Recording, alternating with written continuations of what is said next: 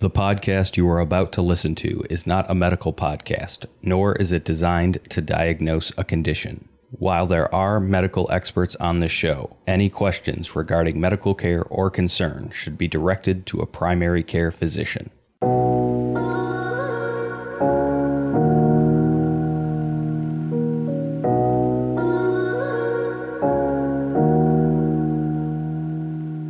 Welcome to Game on Glio, a podcast that tells the stories of brain cancer warriors, clinicians, medical experts, and those in the grief and loss community. I'm your host, Shannon Traphagen. This season, you will hear unique brain cancer and grief and loss stories, as well as my own journey through grief and loss. If you enjoy our show, please consider writing a review. Also share us with a friend. You can follow us on Facebook at Game on Glio or Instagram and YouTube at Game on Glio Podcast. You can also visit and subscribe to our website at thegameongliopodcast.com for our blog, insights, clinical trials, and guest snapshots. Season 3 of the Game on Glio podcast is sponsored by GT Medical Technologies and Gamma-Tile Therapy. Learn more at gtmedtech.com. This episode is brought to you by Highmark Blue Cross Blue Shield of Western New York. Learn more at bcbswny.com. And by Mimivax LLC. Learn more at mimivax.com. Somebody asked me recently, what made Mike and I work? What made our love so unique, so special? And when I asked her why she was asking, she said it was because she had never really truly seen a relationship that had lasted the test of time. That she had met so many people 25 years in, 30 years in, 15 years in, that called it quits, that walked away, that gave up. Her own parents divorced, and she wasn't sure it was something that was within reach. I was pondering that going into today's episode, and it made me reflect on the value of relationships, standing the test of time, because that is actually what it takes when you enter into hard times, like a diagnosis like brain cancer. My parents have been married for over 50 years. Mike's over 55. Our grandparents were all blessed to have long relationships over 40 years, 60 years plus. We had amazing role models. But there was also a key ingredient in our relationship that any relationship needs to weather the good and the bad times. Getting married is almost the easy part. It's what comes after that is hard. Because a marriage, a true partnership for life, mimics life itself. Life is chaotic, it's messy, it's out of order. There are peaks and valleys, there are highs and lows. When you fall in love with somebody, being in love and that butterfly feeling, it comes and goes. It doesn't last permanently forever because we're human beings, and as human beings, we evolve, we change, we grow. And the key is to grow with each other, even when you have differences. It is okay for you to not be exactly the same. It's okay to be different from each other. Your differences are what make you strong in a relationship. You can value the things you have in common, and you can embrace the differences that you share. That's what makes a relationship unique. For Mike and I, when we got engaged, I knew that our marriage would be blessed and it would be beautiful and wonderful. And I can say that even knowing what I know now with him gone. He was actually the better communicator in our relationship early on. I had to work really hard to open up. He taught me and I allowed him to teach me. And that is key. I embraced my own failures and my faults. I knew where my shortcomings were. And I allowed myself to grow, to learn, to be taught, and he did the same. But outside of that, I also valued him as a human being, as a person. I knew that we had differences, that we weren't exactly the same, and we didn't need to be. He challenged me. He forced me to think in different ways than I normally was used to, and I did the same for him. We met each other in the middle. But I also saw him as a person, as an individual outside of our own relationship. And I liked who he was as a person. I valued who he was as a person, and I knew that that was going to be key for our relationship going 20 years. That's what it takes.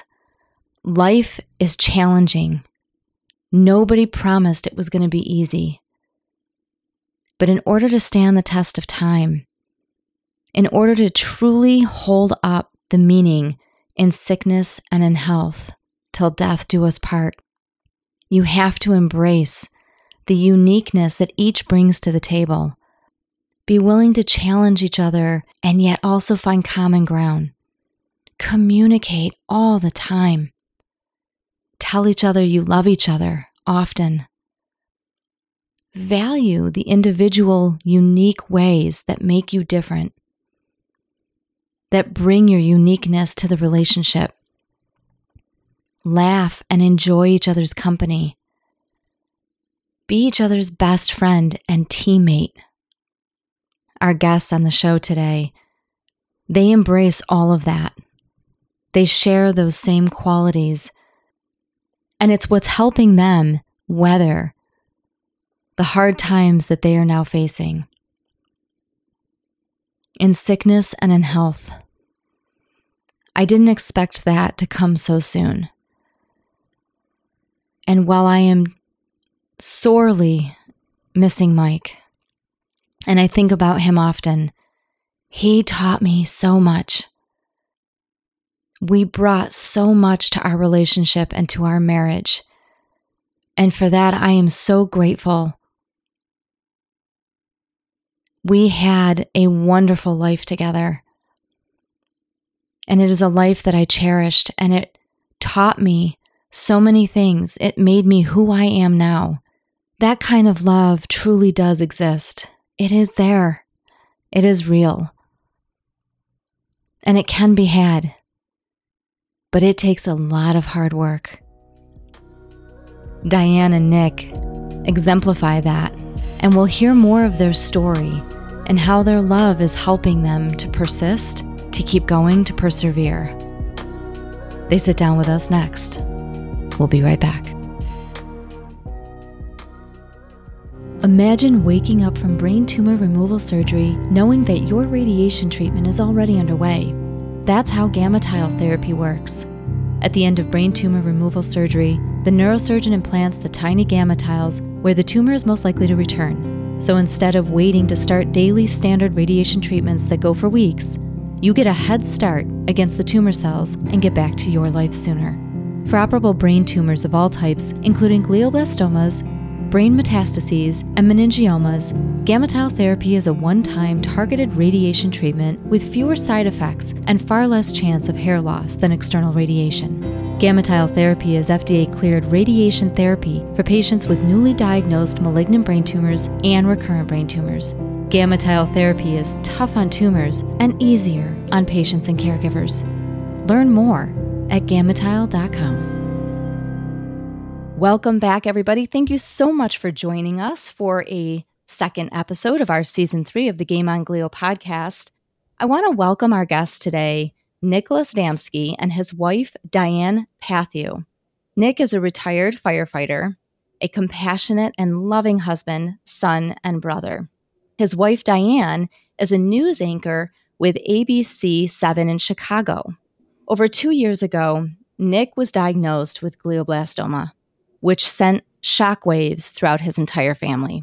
Now he and his wife, Diane, are on a mission to share their story publicly of his brain cancer journey. Thank you so much, both of you, for being with us today. Hello, thank you for having us. We appreciate it. Yes, thanks for having us. Let's start with, we know why we're here. We know why and what we're talking about. Let's go back before the journey of GBM began. Let's start there. How long have you guys been together? What was life like before glioblastoma? How long have we been together? I think we started dating in 2007. We met on a blind date. One of his colleagues, one of his fellow firefighters, put us together. Let's put it this way. She was on TV as a news anchor in Milwaukee. I was a firefighter in Milwaukee. Every day I would say, man, that chick is hot. You got to remember, this is like 15 years ago now. So it was like, man, it wasn't, we didn't have all of this no Tinder. social media. All of this stuff. So it was always like, man, if I ever see her, finally, a friend of mine saw her in public. He had to approach her. And the weird thing is you had to give emails back then. Yeah. So, yeah. So we had to exchange emails. And I think within 5 to 6 days, we started emailing and we got together and met for lunch, which turned into dinner. Because we sat there and talked, I think, for almost like 5 hours. We did. And that was the first date. And then we've been together ever since. Yeah, we've never been apart. No, never been apart. I love that. It's so interesting. I was talking to a friend of mine as I was preparing for our interview and our discussion today. There are so many weird date parallels between your journeys and my own. And to say that you guys met in 2007, so ironically, when you guys met in 2007 was when my late husband, and I got married. Wow. That was incredible. Ironically, Nick, when you were diagnosed, literally is a day before what would have been our 13th wedding anniversary 2 years ago. Oh, wow. So there's some very, very just strong parallels. And I've noticed that with certain people that I've talked to. And my friend just said that there's usually significance in numbers, which, I don't know much about, but I think that's such a great story. I love how you guys met. For some reason, it makes me flash back to, I don't know if you ever watched The Ghost Whisperer. It was a TV show with Jennifer Love Hewitt. No. Did I watch that? Oh, yeah, I did watch that. Yeah. Oh, you so love that show. Oh, my gosh, that's great. So did I. I loved that show. And for some reason, as you were discussing how you met and Nick being a firefighter, for some reason, I don't know why, but I flashed back to that show and how the two of them met and fell in love. I don't know why. Oh my gosh, I can't believe how much I love that show, and I completely forgot about it. When we first started dating, yeah, I used to be addicted to that show. You'd have to run home because there wasn't DVRs and stuff like that. Oh man, we're getting old. Well, I'm right there with you. So Nick, you were a firefighter. What did you love about being a fireman? First off, it's very exciting. It's all computerized now, how they used to dispatch you. But years ago, it was just, you'd get different tones for different emergencies. Mm-hmm. So we were all EMTs, paramedics, and firefighters. You had to be at least EMT qualified to be on an ambulance, a fire engine, and a truck. Oh, wow. So we were all multi-trained. So you would basically go, if it was within your first response area or second response area, if another fire truck or fire engine was not around, you would have to go into another area. So you always got to go to different areas. You got to see people at their worst, and you got to help them. But, you also saw a lot of things where you were like, ooh, man, I hope I don't see that ever again.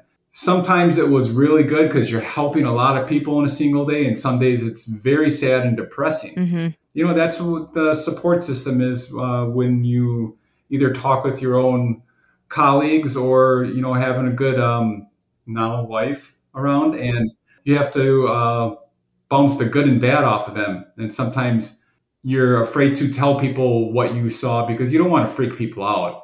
But at the same time, this is the reality. People think it's just, let's take the wet stuff and put it on the red stuff. No, there's a lot more. There's shootings, there's drug deals, there's all the bad deaths you can think of happen throughout a firefighter's career. There's a lot of crisis management, I would assume. I mean, being a firefighter doesn't mean that, you're just putting out flames. I mean, people get hurt. There's smoke inhalation. Maybe somebody gets severely injured. Maybe there's a horrific car crash and there's massive flames or something.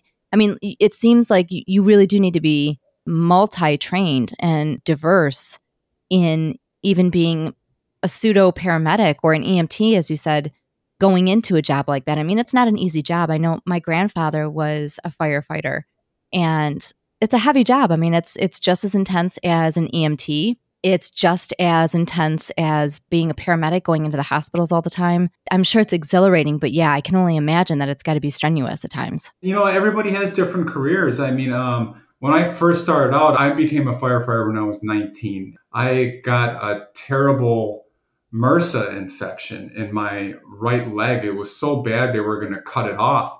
And they didn't know what to do because back then I was the youngest person in the United States to be diagnosed with a MRSA infection. Mm-hmm. It was so bad. I mean, I was in the hospital. They were draining it. Finally, a couple of nurses, they just wrapped my leg in plastic and just kept shooting warm water through it and basically created a skin that was so tender and soft that they could just like basically poke the infection and it would start draining out. Wow. Yeah, because they were going to take it all the way from basically the crotch area down the whole leg. Yep. So I was been on medication for a long time. I've always been on medication, it seems like. Wow. So it's something that unfortunately you're not unaccustomed to. Yeah, and it actually took me off the job because I need a knee replacement. And they can't put the replacement parts in my knee because they're afraid of infection. Okay. If it gets infected, they will definitely have to take the leg off. So that's something you always had to monitor regardless, even with your job. All the time. This is interesting. And I don't mean to say interesting, but you've kind of been in this realm and in this field, medically speaking, whether as a fireman or because of previous injuries and infections. And then here we are 2 years ago. And what otherwise is extremely healthy individual, no issues outside of the MRSA infection that you've had to monitor and deal with, it sounds like most of your adult life, all of a sudden you have this massive seizure. Walk us through what you do know of that day. And I'm curious because it sounds like from what I know ahead of time speaking to Diane, that you might have been alone at the house when it happened, which scares me because I have a family member who has a seizure issue. And the idea of somebody being alone when something like that happens terrifies you. So who was with you? Who ended up coming to the house? Kind of walk us through that day. This was, right in the height of COVID. It was the week of Christmas in 2020. Yeah. Everything was shut down. Everybody was afraid of each other. Gyms were closed. Yeah. So Nick had built a gym, a kind of a makeshift gym in our basement. And since we couldn't go to the gym, my family couldn't go to the gym, my dad and my parents are big kind of gym rats. And my dad and Nick at the time had connected so much because they were both looking to, to put on more muscle. And Nick was looking to work out with my dad. So it was like a couple months, right? Right when all the gyms closed. Okay. My dad started coming over here pretty much every morning to work out with Nick at the same exact time every single day, like clockwork, right? Yeah, and I was just, copying my physical therapy for my knees and all my surgical sites just to keep my body moving also because everything was shut down. You couldn't do anything. Couldn't even get a doctor appointment. Right.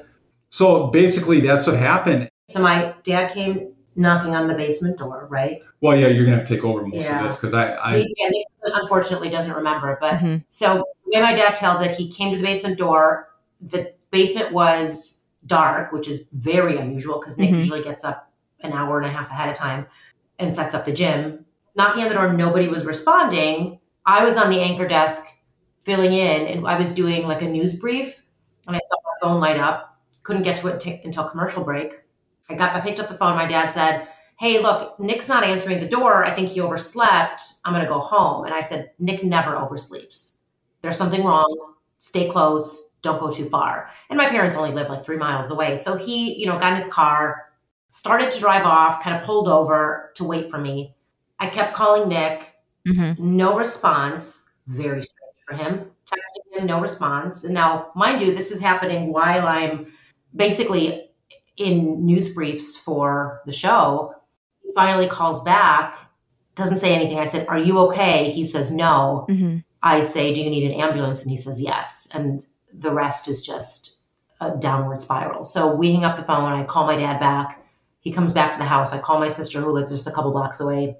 She comes to the house. We call an ambulance. So, my family's here. They wait for the ambulance. They get inside the house. Well, actually, Nick somehow manages to get upstairs and answer the door. You don't remember that at all, right? I had no clue. Nothing yet. Yeah, that's not surprising. Yeah, he manages to get upstairs, unlock the door for the paramedics and everybody outside, comes sits down in the family room as he's being evaluated. Mm-hmm. We live about, without traffic, about 25 minutes from downtown from the station. So I fly in my car. I couldn't even tell you what the drive home was like. I don't even remember. Get home. They had already transported him to the emergency room, which the hospital is not very far away from our house. Mm-hmm. And my sister said, as they wheeled him into the ambulance, onto the gurney, Mm-hmm. he was completely conscious and awake and fine and speaking as if nothing had happened. Mm-hmm. And when I got to the hospital, he was awake. Now, mind you, again, this is COVID. They didn't let me in for the first, half hour, 45 minutes. Oh my God. I finally got in, and that's when the on-call doctor said, we found a mass. We think it's brain cancer. I honestly did not believe it at all. I just was like, yeah, okay. Within 45 minutes. He gets there, and 45 minutes later, that's what they're telling you. They were so sure of themselves. It was their initial diagnosis. And I had the opposite reaction. I was like, yeah, okay, fine. Uh-huh. He's fine. I don't know if it was denial, if it was, shock. I don't know what it was. Yeah. But we spent the next couple of hours together, right? You're talking to the wrong person. Okay. Yeah, I could have been. So I thought I was Batman. You were awake and totally conscious, but we spent the next hour, maybe two. Mm-hmm. He was completely conscious. Mm-hmm. And then just like that, he was gone. He started fading, and that was it. They took him to ICU first. Mm-hmm. He lost consciousness, never regained consciousness again. The doctor came out and said, now this is throughout the day now, right? Mm-hmm. Because I tend to lose it a little bit too. The doctor comes out and says, yes, it's a mass. It's a glioblastoma. And I had no idea at the time what that was. Mm-hmm. He's now bleeding from the brain. We don't think it's an emergency yet, but it could be. So I did all of the sign your life away papers. That took another however long. Mm-hmm. I go back to the little waiting room in the ICU by myself, and I'm just crying and losing my mind, looking at glioblastoma, which is like the single worst thing you can do when you're by yourself in a waiting room. And maybe 25 minutes later, he comes back out and he says, he's hemorrhaging, we got to take him in. So they take him in, I think it was the next day, because at this point, I'm just losing so much time. I think it was the next day. Mm-hmm. And they sent me home because it was past the hours of them allowing me to stay. I had already stayed way beyond when I was supposed to. So they kicked me out. I went home, got him a change of clothes, all that kind of stuff, waited for the doctor to call. What was supposed to be a 6-hour surgery actually turned out to be a 4-hour surgery. So I was thrilled. They called and said, Nick's awake. Can you come back to the hospital in about an hour? So I come back. During surgery, he had a pulmonary embolism in his lung. Oh my gosh. They said it was really touch and go. This is all within the first 24 hours. It was the first 24 to 36. I really honestly lose time. I have these things in my phone, but I don't even know if that was accurate because I was so you're a zombie at that point. And I'm sure you know. Yep. It's you just don't even just lose track of time. I finally got to see him in his own room 2 days later. He was intubated, unconscious, paralyzed on the right side, recovering from surgery, recovering from the embolism, recovering from the hemorrhaging. Mm-hmm. So he had this tube thing hanging from the top of his head, essentially a drainage. Yeah, it was a drainage tube is what they explained to me later on. And when he did wake up, it was a subconscious. So he was I was talking to him and he was responding by squeezing my hands and stuff, but he doesn't do any of that. So there was another day of that. Wow. Yeah. So it was, I think, a solid 2 days before you actually woke up and was able to call me and we were able to speak. Does that seem right? Yeah, I think so. I don't know how many days I know it was Christmas morning when you finally called and said, I'm awake. Everything's okay. Literally my first initial thought when I woke up myself looking around, I thought I got hurt at work. Mm-hmm. I'm wow, I must have been in a really bad fire. Right. Then this could have been me just dreaming. But the next thing I remember is somehow we ended up on a beach and we were with my surgeon. Oh my gosh.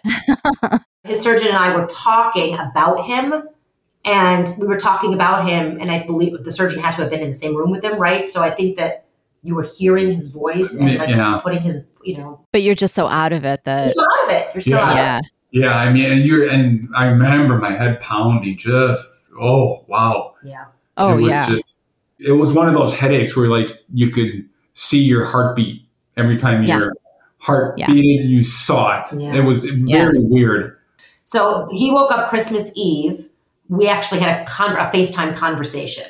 That was how you spent Christmas. Yeah, so we were apart for Christmas, and I think I was able to see you. I think it was like the next day I came into the hospital, and that's when they told us you were paralyzed. That's when they told us they got all of the mass out. And when they said that, oh my God, we were elated.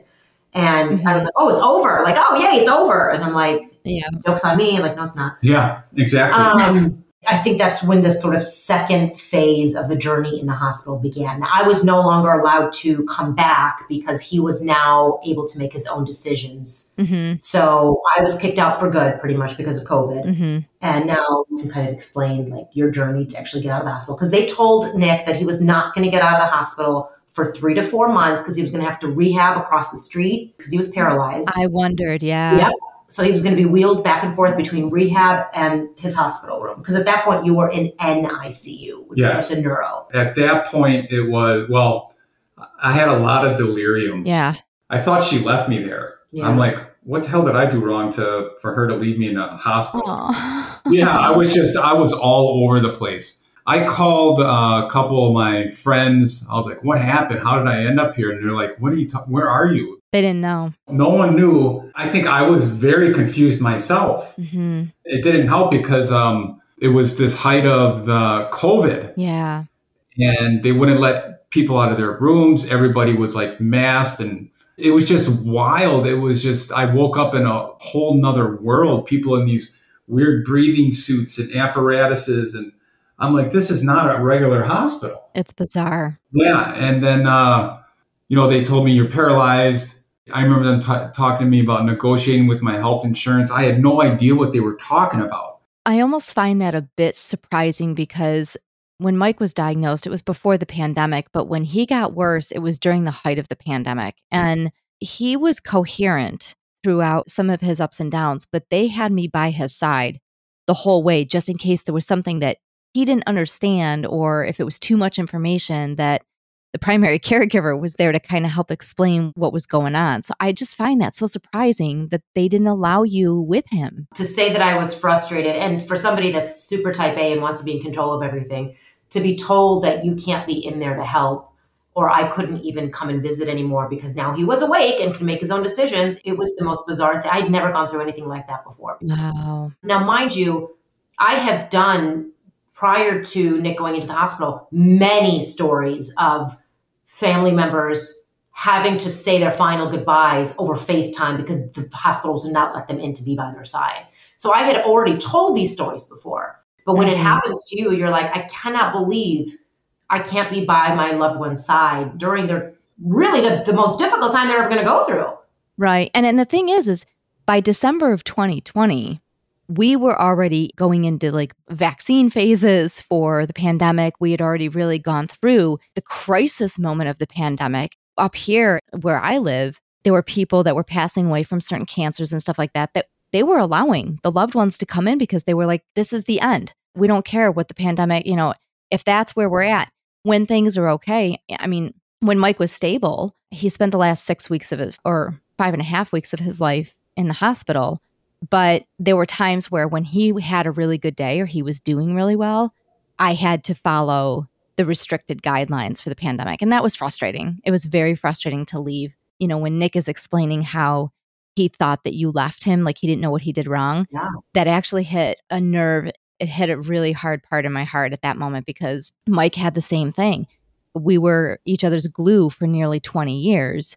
And when I had to leave his room because there were hour restrictions for visiting hours, he got very upset. He didn't know why I had to leave. He kept saying, no, I don't want her to go. I don't want her. And it broke me, like literally broke me. We're in Illinois, obviously in the Chicago area. So we had very, very strict. When everybody else across the country was lifting their mandates, we didn't really lift any of ours. So, Nick, how long were you actually in rehab in the hospital before you were able to get out?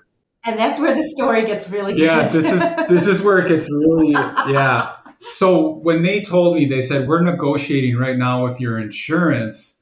You're going to be here at least 3 months, but we're negotiating for 4 because you are paralyzed on your right side. And I do get little things that come back to me. So I always used to ask you, like, when did they say this? They said, no, you lost, all right side is gone. You're never going to get it back. Oh. I remember talking to the nurse and the coordinator for this insurance and stuff. I said, nah, that's not going to happen. I tried pulling the fast one, like tried jumping out of bed real quick. And then I fell. Oh. Yeah, it was a whole nother deal there because I was thinking in my mind, like, I'm just going to escape. Get me out of here. Yeah. And then that's when they told me, they're like, you're paralyzed. I said, no, that's not going to happen. That's not happening. I am not paralyzed. I said, so I was in an accident. They said, no, you're not. You had brain surgery. I said, no, I didn't have brain surgery. I said I was in a car accident then. Yeah, so it was still kind of like confusion. Yeah. And now I think about it, I'm like, yeah, maybe I needed that rehab. Yeah. They do these chew tests and to make sure that you can actually swallow. Yep. I remember those. When I could eat like crackers and things like that, they said, okay, we're going to start giving you some more solid foods because I was down, I think within 10 to 11 days, I lost like 37 pounds, right? Yeah. Wow. Yeah, I lost so much weight. And they said, we need to start getting nutrition in you. So they were feeding me through the nose, which was terrible. So when they would bring me food, what I would do is I would put my good arm behind my back and force myself to eat with my right side. Did you really? And I'm telling you, 85% of it ended up on the lap or the floor. But I tried like hell. Yeah. And I just kept trying. I kept trying. And next thing you know, my physical therapist, Mike, was like, he was just a very like, you know what? You want to try? Let's do it. Was willing to support what you wanted. Yes, because what they do now, and I'm sure this is kind of like hospitals across the nation now, is like you have a team. You have your neuro-oncologist, you have your surgeon, you have your regular checkup doctor, you have your physical therapist, you have your nurses. They all have to check off on you. I needed a 48-hour observation just to see if they'd let me stand. Wow. And when I stood up, the physical therapist was like, he had that like, holy crap look on his face.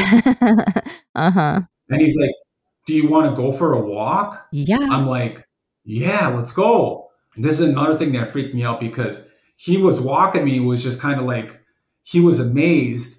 And then a nurse also joined in. She's like, Nick, I'm going to ask you questions while we're walking. She's like, what direction are we facing right now? And I'm looking around. I'm like, we're facing west. They're like, how do you know that? I said, I don't know. And I was like, am I right? She's like, yeah, you're right. And I said, well, if I make a right, I said, I should be looking at a Portillo's restaurant outside. And they're like, yeah. They're like, you know where you are? And I'm like, yeah, of course I know where I am. So I kept walking. So after all that moving around, my physical therapist said, do you want to go for another walk? This was 2 days after I first walked. I said, yes, I do. I said, something's wrong with my right side. This paralysis might be coming back. I said, no. I said, I have an infection. They said, no, you don't have an infection. And then my physical therapist looked at my buttocks. Yeah, your right side. Yep. And I had a huge infection. Huge. And they said, okay, we need to get you back to your room. Yeah. And I forgot what medication I was on, but they had to stop the medication. And then they said, we need to do something about this infection. And I said, it's probably MRSA. And they're like, well, you have a huge history of them. Yep. We need to do something. So whatever this medication I was on, they couldn't put me under. Okay. They had to do the surgery while I was awake. Oh my God. I'm going to take it as a positive blessing thing because when they cut me open, I have never felt pain and something to shock you, to get you moving more than that. And you were holding onto that bed on your front with your right side. Right? Oh, I was, yeah. So they basically gave me a bite so I could bite down on it's like a they call it a blade, a bite blade. Yeah, it's like being back in the 1800s. Oh, yeah. It was terrible. Oh. Just the timing. They didn't have enough time to get anesthesia in him. Like they couldn't get it. Yeah, they couldn't. Yeah. They didn't have enough time to stop the medication and enough time to get any anesthesia in you. So they had to do it right there. This was your introduction. You poor things. Yeah, this was during his stint at the hospital while he was quote unquote rehabbing. Yeah. And he gets this infection and they had to cut him open while he was awake. All while dealing with the GBM. Yep. Yeah. Wow. That woke me up and I said, I got to get the hell out of here. Yeah. That's what I probably said it out loud a couple times. That was a real wake up call. And ever since they cut me open while I was awake, I was moving. Yeah. So what they said would have been 3 to 4 months to rehab and get out of the hospital took how many days? 17. Wow. So 17. In 17 days, he rehabbed himself out of the hospital. And it's funny that you speak of numbers. When we switched medications, I had a tumor that stabilized within 17 days. Wow, really? So it was... Yeah, the numbers come back to us too, yep. Numbers are a funny thing. I haven't figured them out yet. So he came back after 17 days. He finally came back home. He still had the infection. So while we were trying to figure all this out, I was changing his bandages, but it's not like a traditional like hospital bandage. Right. He had a hole in his backside because they essentially took out the mass. Right. So he had a gaping hole, maybe like 3 or 4 inches deep into his skin. So it had to be cleaned and stuffed with bandages and then covered. And you're talking to somebody, there's a reason I didn't go into the medical industry. Oh, yeah. I just don't do well with that stuff.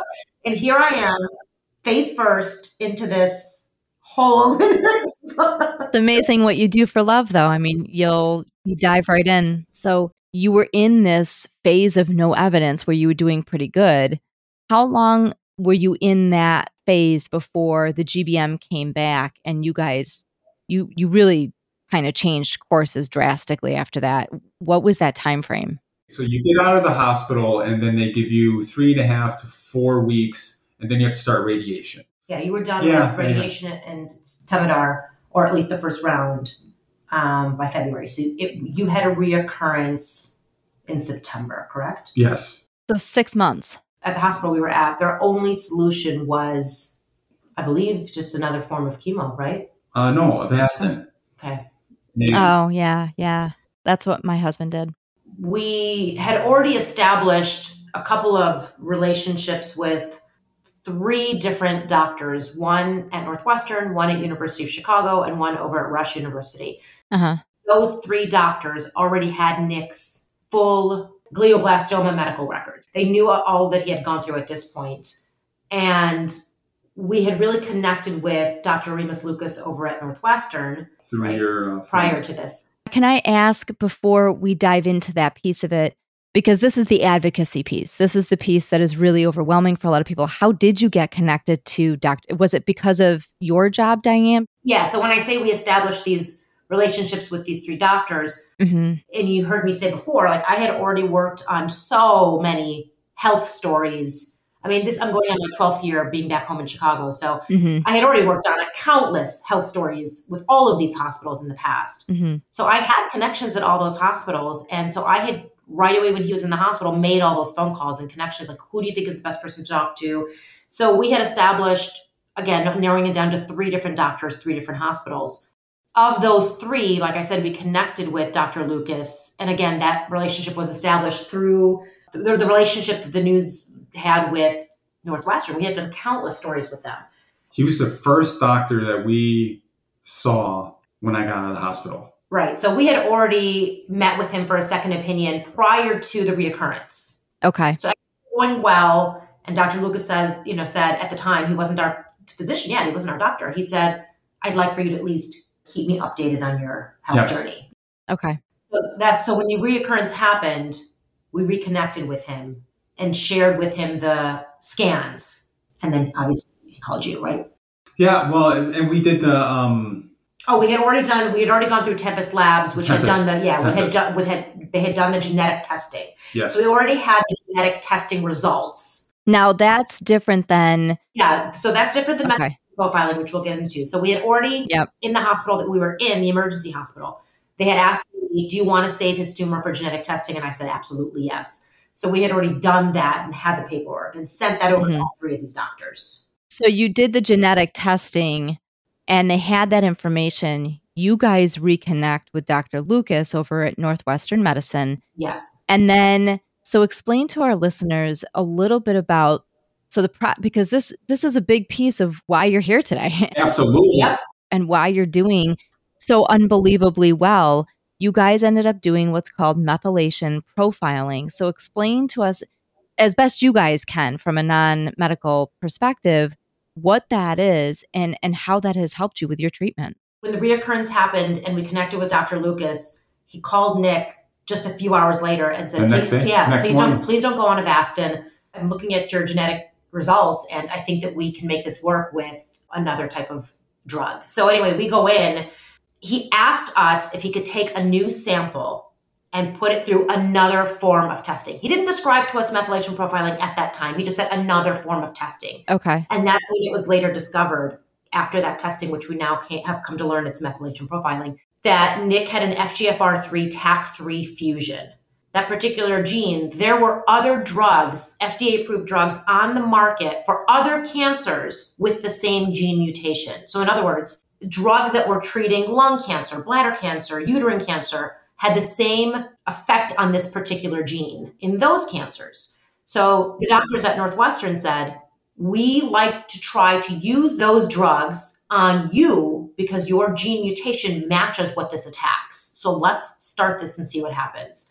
So instead of the temozolomide or Avastin or anything else, they've said, we have these other drugs that attack this particular marker, this gene marker, this makeup within your tumor in glioblastoma that's been identified in these other cancers, and we want to use these drugs instead. Correct. So there's a list of about 8 of them that have this same kind of profile and could potentially attack the bad cancer cells or the bad cells in the way that it would attack it in a patient with bladder cancer or whatever other cancer it serves. Mm-hmm. That's sort of like the way to describe it in layman's terms, because I needed them to do that. I didn't understand any of this. But I guess technically what methylation profiling is they say that pathologists essentially look at the DNA fingerprint of the tumor, right? Yes, you can look at genetic testing through just genetic testing. That is not the same as the DNA fingerprint of the tumor. Mm-hmm. So the fingerprint allows them to see different markers to give them a more specific diagnosis. And this is just brain tumors. Yep. This is not, all the other cancers. That's what's so amazing about methylation profiling. It's specific to brain tumors. And so we got a chance to connect with Dr. Craig Horbinski, who is the director of neuropathy or neuropathology rather at Northwestern. He took us into their lab, which is call it the brain bank. And all of these tumor samples. Mm-hmm. He explained to us that this unique profiling has changed the result of 33% of those cases. So in other words, 33% of those patients were going on one route. After this profiling, we're completely on another route and are still alive today. This is why we do the show. This is exactly why we do the show, because there is so much information out there that is being used or tested or is outside of the box thinking. Yes. That truly can impact the way glioblastoma and other aggressive brain cancers are targeted and treated. And the standard of care just doesn't apply anymore. I love this information, and I've been diving into it ever since you told me about it, because it absolutely just has me enthralled with excitement. Being able to look up specific markers and DNA, specific fingerprints of a glioblastoma, and then use a different cancer drug that can target that to keep it under control, to keep it from growing or maneuvering, because glioblastoma is smart. Being able to do that to give people years to give them so much longer than they were supposed to have. This is the information we need. It's amazing. So here's where it gets interesting. So when Nick decided to share his story publicly, I did a profile piece on Nick, Dr. Horbinski, and Dr. Lucas, and put it on our air, which Good Morning America later picked up, but they didn't pick up the longer piece. They did like a shorter piece. But here's what you didn't get from that shorter piece, which I think is the best part of this story. Dr. Horbinski literally said, the more tumors we profile, the higher the chance of classifying the rarity of them, and the better the chance we can provide a different diagnosis. So in other words, you do not need to be a patient at Northwestern. They want your tumor sample. Mm-hmm. You can actually send in your tumor sample to Northwestern's brain bank and let them test it, and they will send you the results. And you do not have to be a patient or even be in the state of Illinois. That's huge. And they opened it internationally. It's huge. Yeah. When I put that story out there and we put it as in many places as possible, we had so many patients reach out and say, can we send in our stuff? And we were like, yes, please send in your stuff. And Northwestern later contacted us and said, oh my gosh, we got so many people. And they opened it up. At the time when we did the interview, they only had it pretty much for the United States, but they had a patient so desperate from Canada, please, please, please take my sample, that they did. Mm-hmm. This is a research hospital. This is what they want. They want to research your brain tumor, right, so that they can get more educated. So now, Nick, are you still doing the drugs that you started at the time that the recurrence came back? Are you still on those drugs? Yes. There's always, I think they're going to be playing around with milligrams and cocktails. Taking things away, adding things in. A lot of these cancer drugs have interactions. So you really have to change your diet a lot, things of that nature. So every 3-4 months, we kind of go around and play around with these medications a little bit, I would say. Where are you at now as far as, because you recently had an MRI, if I'm not mistaken, right? Correct. Yeah. And we have another one coming up fairly soon. So go ahead and tell her about when you first started the medication and how the 17 days played out. Yeah. Well, at first, like I said, it was, we had to petition for these drugs. Oh, that's another thing that's so difficult, is the red tape that you have to go through to actually get these drugs. Yeah. And this is another reason why I want to open up, to have more people be able to get a chance. We have the Right to Try Act, but it needs to be easier to get to. So I went 3 months with no treatment whatsoever. And then the doctor started me on a different chemo, CCNU, because I had growing glioblastoma and I went 3 months with no treatment. Which is insane, because some people might not even make it that 3 months. Exactly. I mean, talk about nerve-wracking for 90 days. I mean, it's just, what was it, 99 days. So we started these cocktails, and the insurance improved another MRI. So within 17 days, the tumor stabilized. Wow. And then... Yeah, and the next scan after that, which was about a month later, we actually saw shrinkage. The tumor shrank. The next month, it shrank. The next one, it shrank. 4 straight shrank. And then it was just... stabilized. It was stable. And that's where we are now. They say it's about the size of an eraser, maybe smaller, but it has since stabilized, and we've had a stable MRI ever since. Right? Yeah. And I have radiation scarring, right, which they can't see through yet. Right. Hopefully there'll be technology soon where they're going to be able to decipher which one is tumor and which one is scarring. Which one's scarring, things like that. So, of course, right in the spot where they really need to see, I have radiation scarring. Of course, because that's how it goes. Yeah. So right now we're in the stable category, which, as you said, we do not like to say the word remission. That is not what this is. And it's not even no evidence of a disease. It's stabilization, which is entirely different. As you know, it's a different category. So that's where we like to tell people we are in the stable category. Which is amazing. Yeah. It's truly, truly amazing. And there are 3 classifications. There's no evidence, which my husband was actually in for 6 months. There's stabilization, and then there's recurrence or growth. There is no remission phase with any type of brain cancer, but specifically with glioblastoma, which is the most aggressive. So now you are in this stable phase. You are over 2 years out from diagnosis. Yes. Yeah. Obviously, the medications have, they had a little bit of a toll. These new medications, I know there were some side effects. Yes. But you've remained so positive and so strong How do you do that? I mean, how are you maintaining your emotional well-being on top of this huge, enormous mountain that you're climbing? Well, I look at it one way, and I have to be positive about it no matter what. Mm-hmm. I am the type of person, when they say you can't, I even do this to my wife. When she says you can't do that, I'm like, I'm going to do it.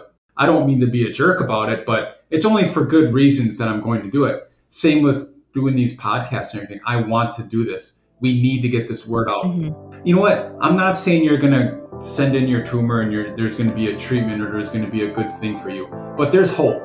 And if we can give people hope, that is, a whole nother thing that a lot of people in this situation right now do not have. It's powerful. And I think that it's important to stress that by having places like this brain bank, these labs that can do this type of profiling, we're also able to collect data. Yes. To measure glioblastoma like we do with the BRCA genes and breast cancer and all of these other cancers.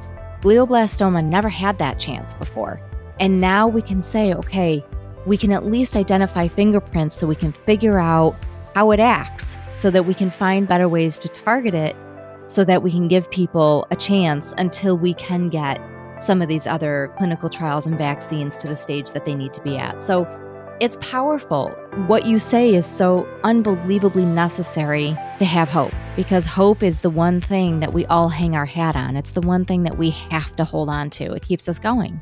Absolutely. It keeps you, and it gives you something to look forward to that not many people know about. I think there's only, 6 of these hospitals that do this? Yeah, 6 right now across the country. Yes. Okay. I think that Northwestern is the only one I think Iowa does it, but in our area, Northwestern's the only one. So nothing in Indiana, nothing in Michigan, nothing in Wisconsin. Okay. So yeah, 6 hospitals across the country. And obviously, you two have each other and family to support, friends to support. The love between you is evident. I mean, you can hear it. And obviously that gives both of you guys strength. Diane, as a caregiver and a spouse, walking this journey alongside of Nick is arduous at best. It is daunting and it is scary for both of you. How are you taking care of yourself while also helping Nick take care of himself? That's a good question. And people have asked me that before, what am I doing for myself? And I really have a hard time answering that because I don't know. Because right now, this journey is the most important journey that for both of us that we're ever going to be on. Mm-hmm. When he does well, I'm doing well. That's sort of my therapy, if you will. Mm-hmm.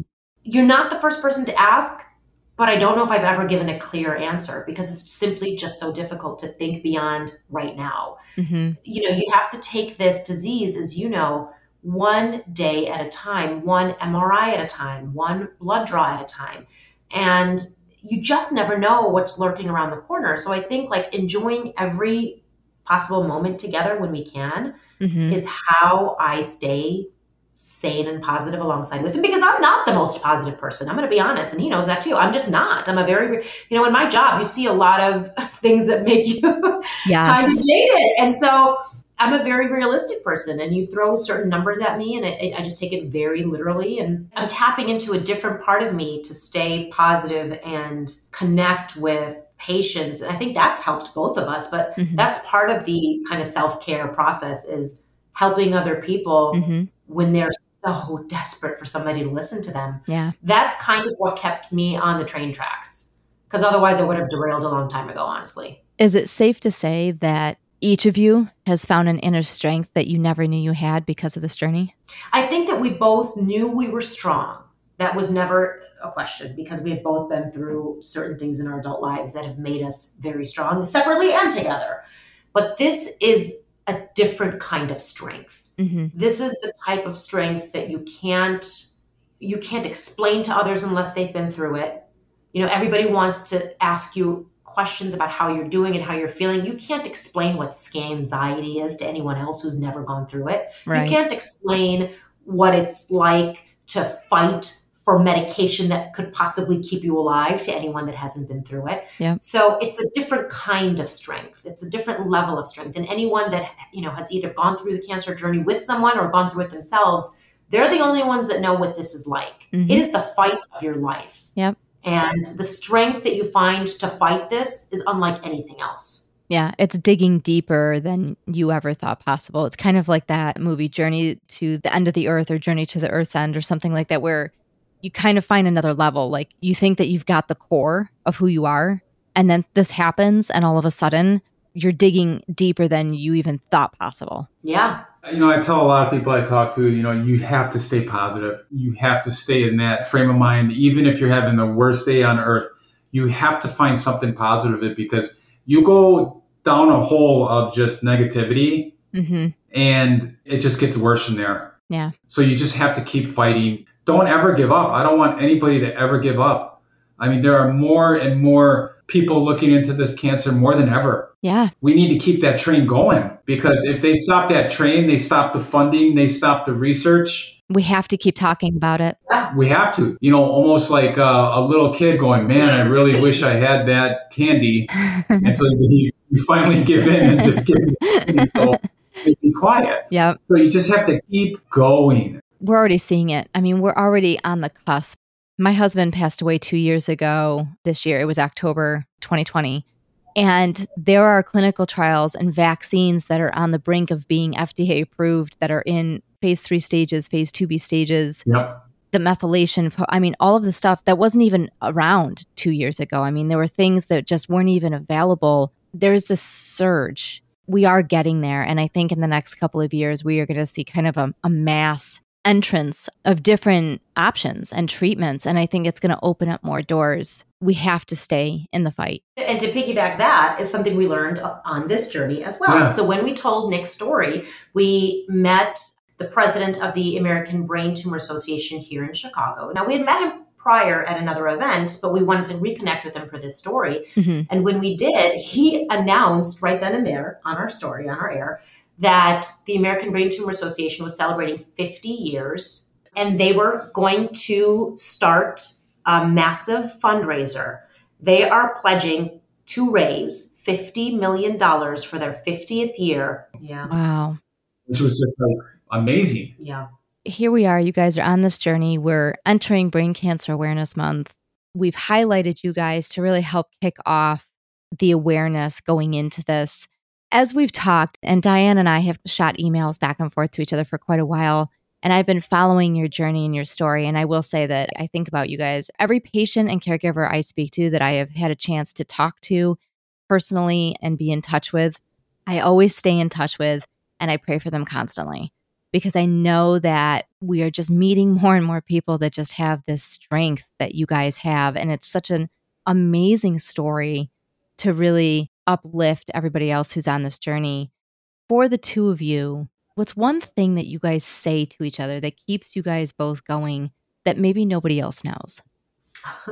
We always say to each other, we didn't come this far just to make it this far. Oh, I like that. Whenever we're both down, we're like, nope, this is not it. We got to keep going. We didn't fight this hard. We didn't work this hard just to make it here. We got a lot more to go. Another thing, too, was all the things they said that we weren't going to be able to do. Yeah. You're not going to walk again. You're not. After I started walking, we said, we want to go on a vacation. Yeah. Your blood's never going to level out. And, okay, I'll find a way. Yeah. We were taking a vacation at 3 months later. Yeah. We didn't come this far just to say, no, you know what? We gave it a good shot. Good try.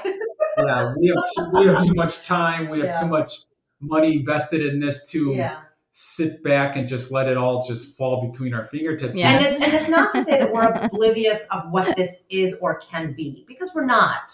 We understand, we're super realistic people. We know what a beast this is, but we also know the power of the mind, and we know the power of positivity. Mm-hmm. And it sounds kind of corny, and maybe people won't jive with it, but it's what gets us out of bed every morning and keeps us going. The latest treatment right now with standard of care, they're giving Prozac now. They're mixing in, and they found out that when they put people with glioblastoma on Prozac, they're in a better mood and the brain is working better and they're living longer. It's amazing the power of positivity. Yes. There is a definite brain-body connection. There is a brain digestive system connection.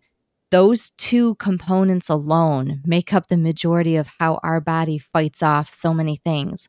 So it cannot be stressed enough that the power of positivity, the power of hope, and staying uplifted and staying strong and being able to walk through these tough challenges and traumas, it goes a long way. You guys are a perfect example of that.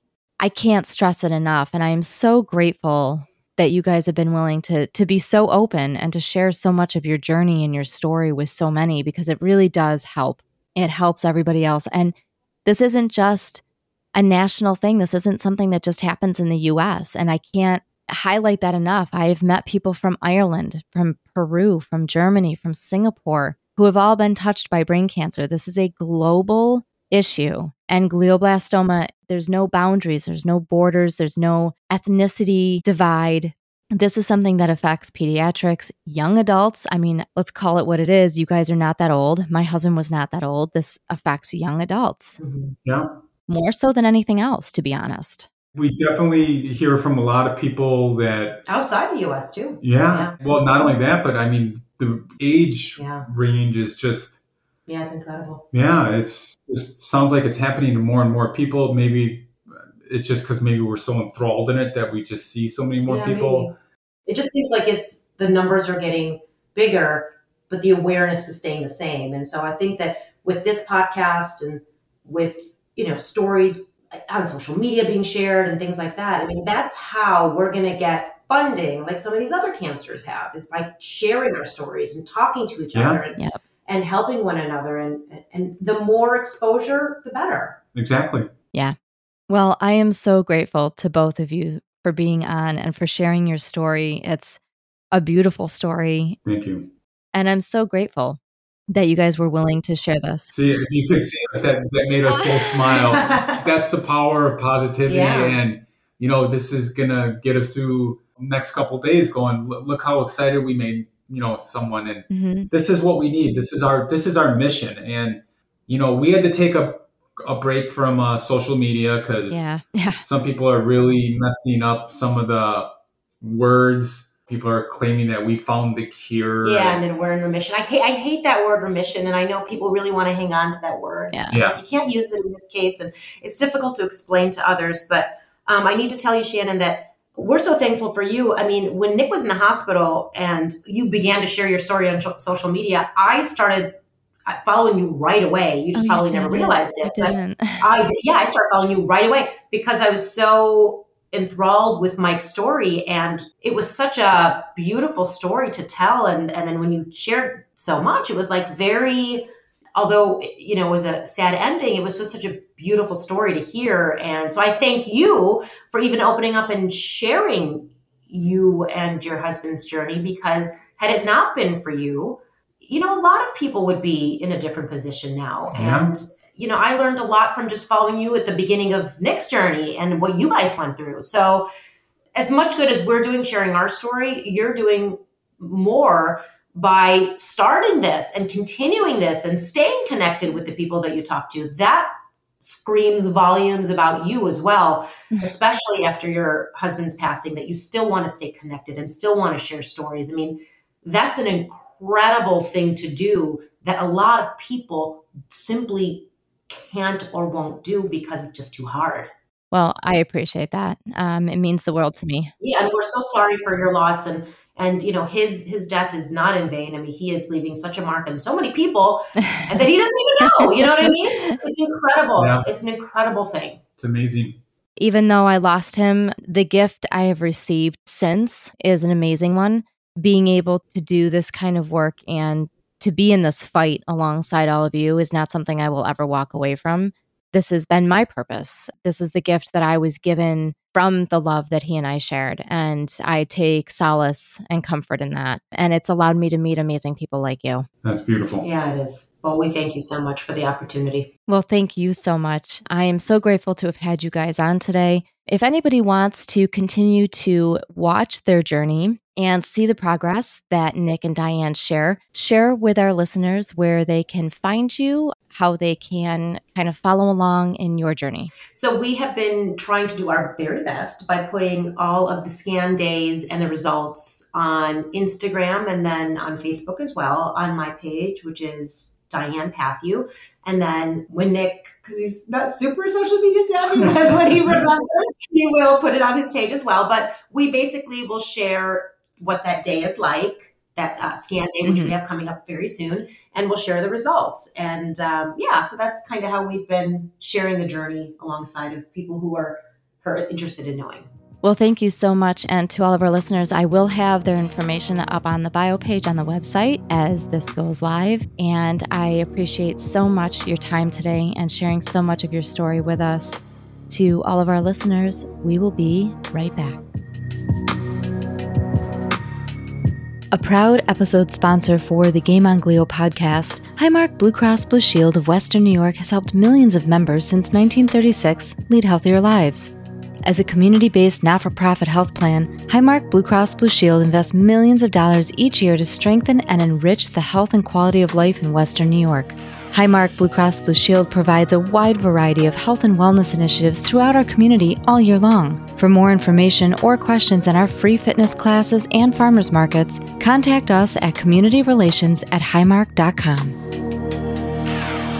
This episode was brought to you by Mimivax LLC, developing immunotherapeutic vaccines and therapies for treatment of cancers such as glioblastoma. Learn more at mimivax.com. You've been listening to the Game on Glio podcast, the podcast that is designed to educate, advocate, and tell the real stories of those walking the journey of brain cancers such as glioblastoma and grief and loss. Like what you hear? Share us with others. Follow us on Instagram at Game on Glio Podcast, Facebook at Game on Glio, or visit our website or YouTube channel. You can find us anywhere podcasts are played.